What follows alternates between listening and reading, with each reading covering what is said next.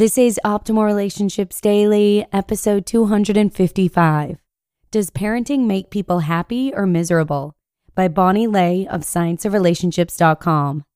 Happy end of the week. I'm your host, Joss Marie, and this is the show where I try and bring you some of the best relationship content out there every Monday through Friday free of charge. Today, I'll be narrating a parenting post from Science of Relationships that talks about whether or not parenting makes people happy or miserable. And as a parent myself, I want to hear what science has to say about this. So let's jump right into it and start optimizing your life. Does parenting make people happy or miserable? By Bonnie Lay of scienceofrelationships.com. Parenting, no doubt, is a demanding job. While parenting can bring people great joy and meaning, it can also be incredibly stressful and frustrating. The debate over whether parents are more or less happy than non-parents doesn't have a definitive answer. This is in part due to the fact that people who have children differ on average from those who do not have children in ways that are related to happiness, such as in their marital status, age, and income. While people have debated whether parents are happier than non-parents, researchers suggest that the question of whether parents are more or less happy is not the most meaningful question.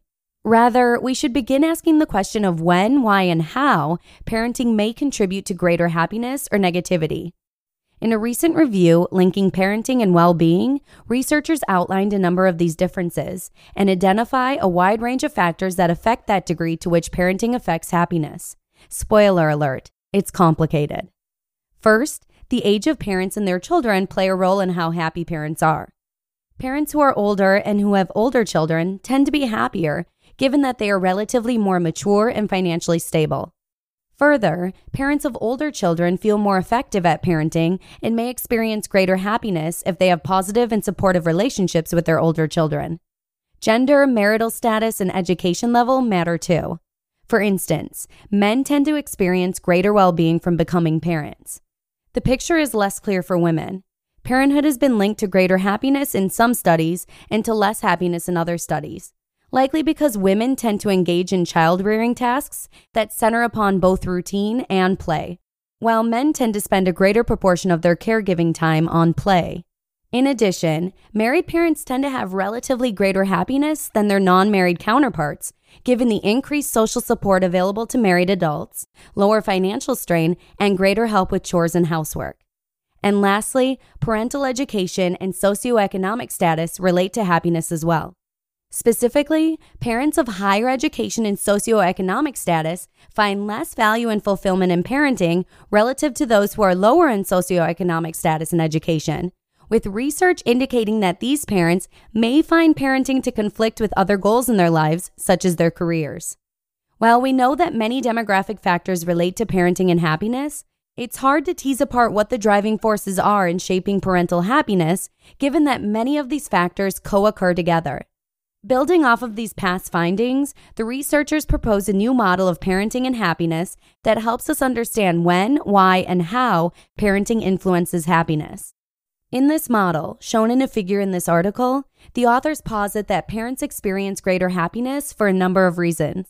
First, being a parent can give parents a sense of purpose and meaning in life that they didn't have before having children.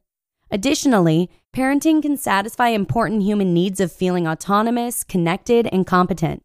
Having children can also promote the experience of many positive emotions, be it through laughing at something funny a child says, or the joys of watching a child grow and mature.